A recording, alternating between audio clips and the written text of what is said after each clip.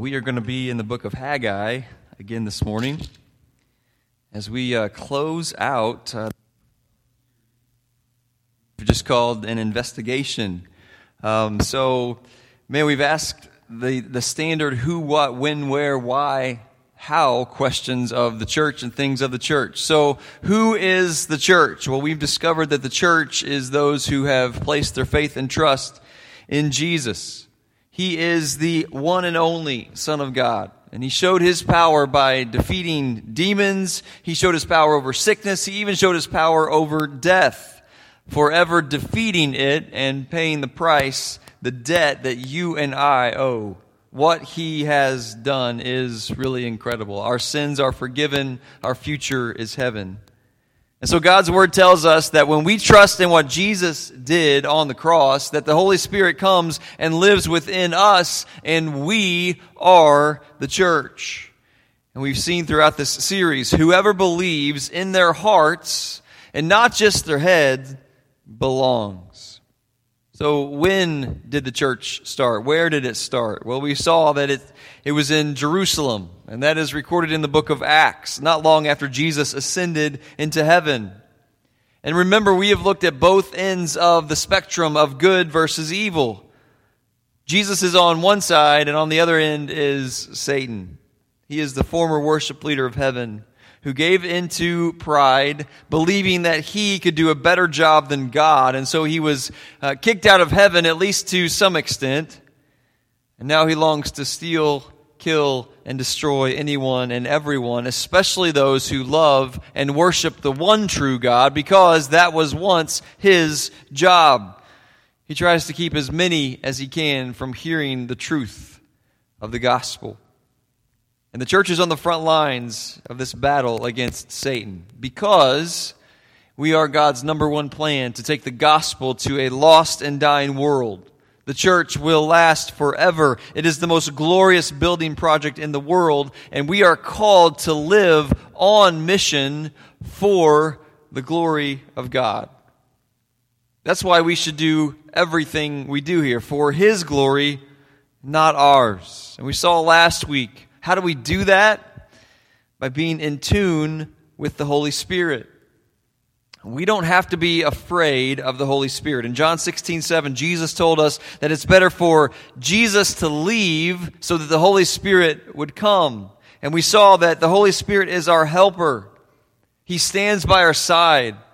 He pleads our case. He is God's seal upon God's people for all eternity, and we should trust Him. We should listen for His voice through the Word of God. We should listen for Him confirming God's will as He speaks through godly people that He puts in our lives, confessing our sins and obeying our Lord, again, for His glory and not for ours, giving Him complete control of our lives. So who, what, when, where, why, how, now. Now we come to the last question. By now we can acknowledge that God may be calling us to more, and hopefully a shift is taking place where we all want to become more involved. Now what? How do we proceed? And for that answer, we look at the book of Haggai once again. We've been here this summer before, but remember that God was not happy with His people, because they returned from exile and they took care of their own agenda and they let God's house go to ruins. And by neglecting God's work, they were actually neglecting God's glory. And so through Haggai, God speaks to us today and answers the now question. Notice what God said again in chapter 1, verses 7 and 8. It's easy to miss. Thus says the Lord of hosts, consider your ways, go up to the mountains and bring wood and build the temple that I may take pleasure in it and be glorified, says the Lord. Now remember that word Lord, it is Jehovah, the self-existing one who needs absolutely nothing and no one for anything. And God's instructions for Judah were to go to the hills and bring back wood and start building the temple. In other words, it's the first blank on your outlines. Get up and do something. Get up and do something. Now we can admit that looks different for different people. God gives each one of us different gifts by design, equipping us with different skills. In 1 Corinthians, he compares the church to the parts of a body. Look at chapter 12, verse 12. God's word says, "For as the body is one and has many members, but all the members of that body, that one body, being many, are one body, so also is Christ." Verse 14. "For in fact, the body is not one member, but many. If the foot should say, because I am not a hand, I am not of the body, is it therefore not of the body? And if the ear should say, because I am not an eye, I am not of the body, is it therefore not of the body? If the whole body were an eye, where would the hearing be? If the whole were hearing, where would the smelling? But now God has set the members, each one of them, in the body just as he pleased. And if they were all one member, where would the body be?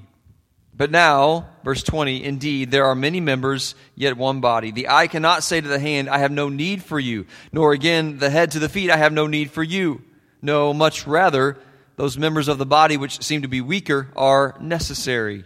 And those members of the body which we think to be less honorable, on these we bestow great honor. And our unpresentable parts have greater modesty, but our presentable parts have no need. But God composed the body, having given greater honor to that part which lacks it, that there should be no schism or division in the body, but that the members should have the same care for one another. And if one member suffers, all the members suffer with it. Or if one member is honored, all the members rejoice with it.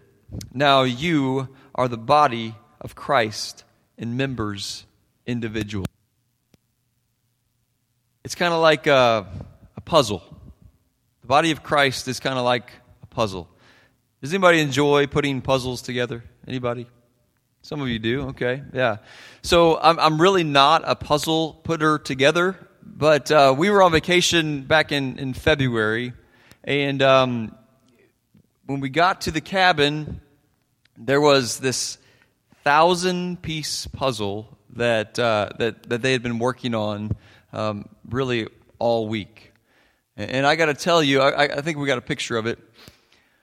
This is just Copper Mountain. This is all the different trails in Copper Mountain. And so, I mean, it is tedious. 1,000. I mean, the last puzzle I put together was probably 20 pieces, with my kids.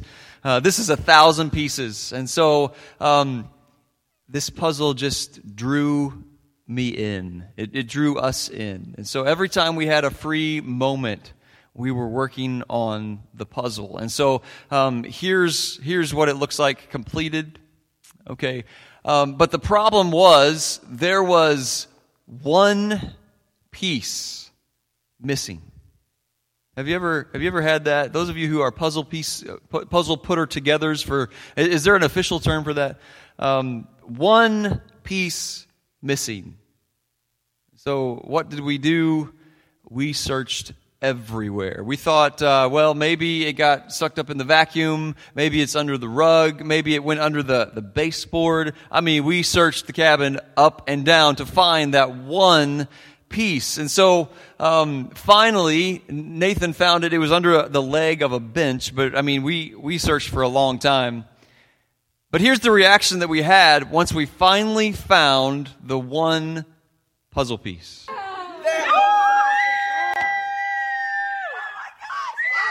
And then Alec broke it during our celebration. So don't worry, we were able to put the puzzle back together. But I mean, so for days we'd been working on this puzzle. We came down to the last piece, and we were missing one piece. When we finally found the piece, we celebrated. We rejoiced. And so the body of Christ is really kind of very similar. Compared to parts of a body, it's a puzzle as well. God is putting together a puzzle, and each piece is important.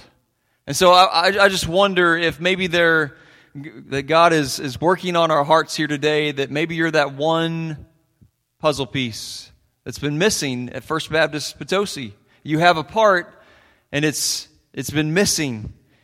Not everyone needs to be a pastor. Not everyone is called to be a pastor. Not everyone is called to be a small group leader. Not everyone can sing. That's okay. Not everyone can teach.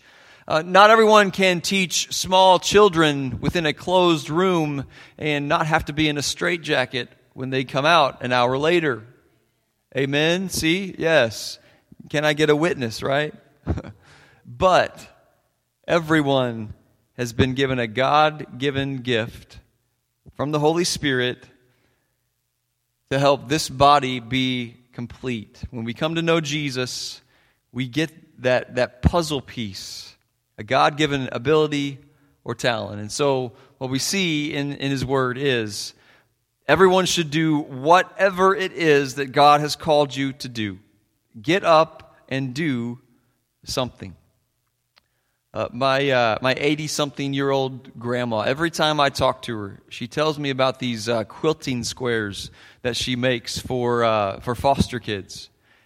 And she spends sometimes 8 hours a day, every day, just quilting, being a part of this ministry at her church. And she's 80, I think she's 84, but yet she still has a place. And God is still using her, and she is finding so much joy in doing that. It really does keep her going. And so maybe you say, well, I'm not sure what God has called me to do. That's probably because maybe you haven't searched it out. Because chances are good, you know what you want for your life. The cat inside all of us knows what we want for our lives. I have no problem searching out what I want for my life.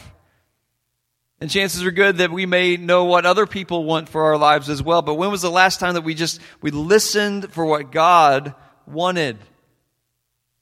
It is so easy for us to get in a spiritual rut because we just go through the motions because that's what we've always done. And these spiritual habits, they're good to get into, but when they become mundane, then we lose interest, and pretty soon we stop caring about the things of God. What if God is calling us to something more? What if God is calling us to step out and serve Him in faith in an area we've never served before? What if God is calling us to step out and lead in an area we've never led before? What if God has a place where we can volunteer in the ministry of His church even though we never have before? What if God's calling us to something new? What is your part in the church? Get up and do something.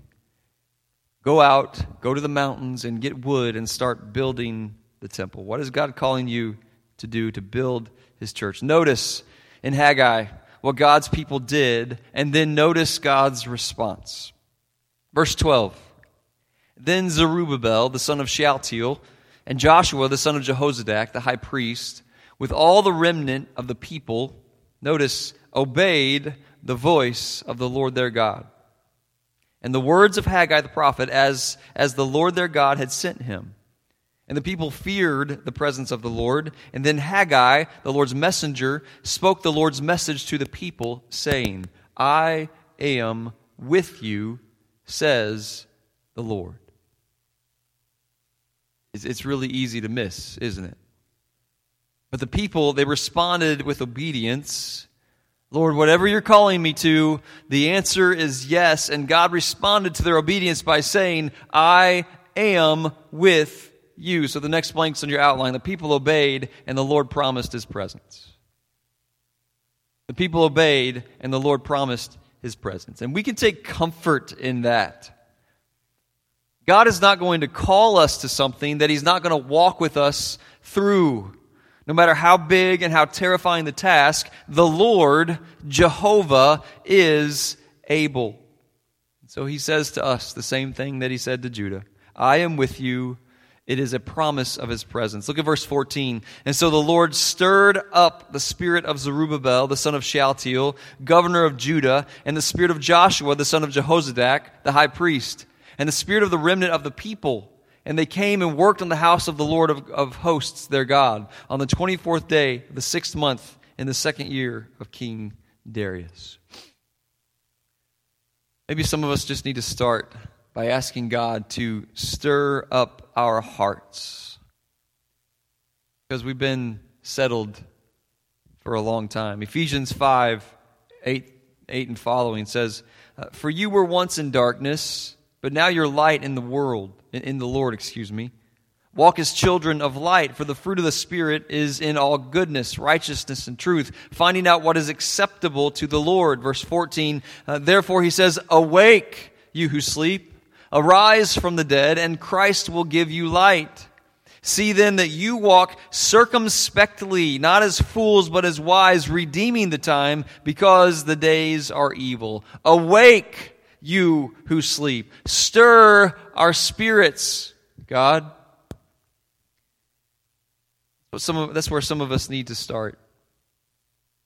Because when God stirs our spirits, and when God's people are obedient to what He's called us to do, then what God is doing through His church, it's not mundane, but it's exciting. But when we try to manufacture something on our own, or if we're just stuck going through the motions, or if each individual is not being obedient, then we begin to settle. I enjoy a good iced coffee from time to time. And every time the barista hands me my iced coffee, I can always tell if they took time to stir it or not. Because if they didn't, then all the good sweet stuff is in the bottom, and it all comes in that first drink.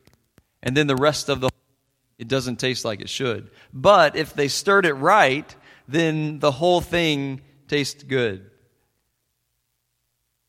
See, when God stirs our hearts because they have settled, then the church tastes like it's supposed to the lost. The sweetness of the gospel. And so the call is to get up and do something. What is God calling you to do? To go to the mountain and get wood and start building the temple, start working. Consider your ways. God, stir our spirits. Lord, wake us up. We're getting ready to go back to the gym for this ministry fair. And the message today is short by design, but I believe that what happens in the next hour and a half back in the ministry fair, it can be worship as well. Some of us just need to take a serious heart check and ask God, Lord, help me to make room in my heart for what you're calling me to do. So we'll close with this. Let's take it one step further. Because honestly, there's two different parts. There's the church corporate and the church as individuals. We know that God is not focused on a building.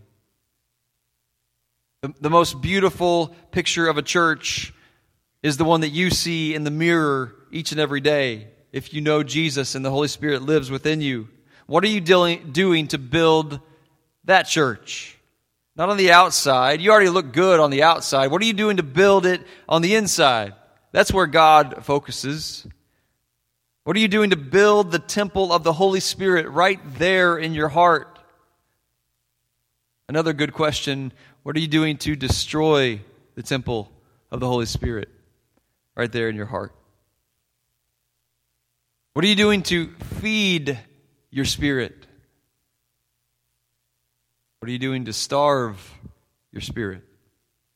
I heard Chris Hodges say it like this: many of us are on Facebook more than we seek the face of God, and many of us are texting rather than reading the text of the Word. God is calling us to build the church, and He says to each one of us, I am with you. He longs to be with you. There is no answer as to why other than His love for you. On your worst day, He is head over heels in love with you. So what are you doing to build the temple and further the gospel?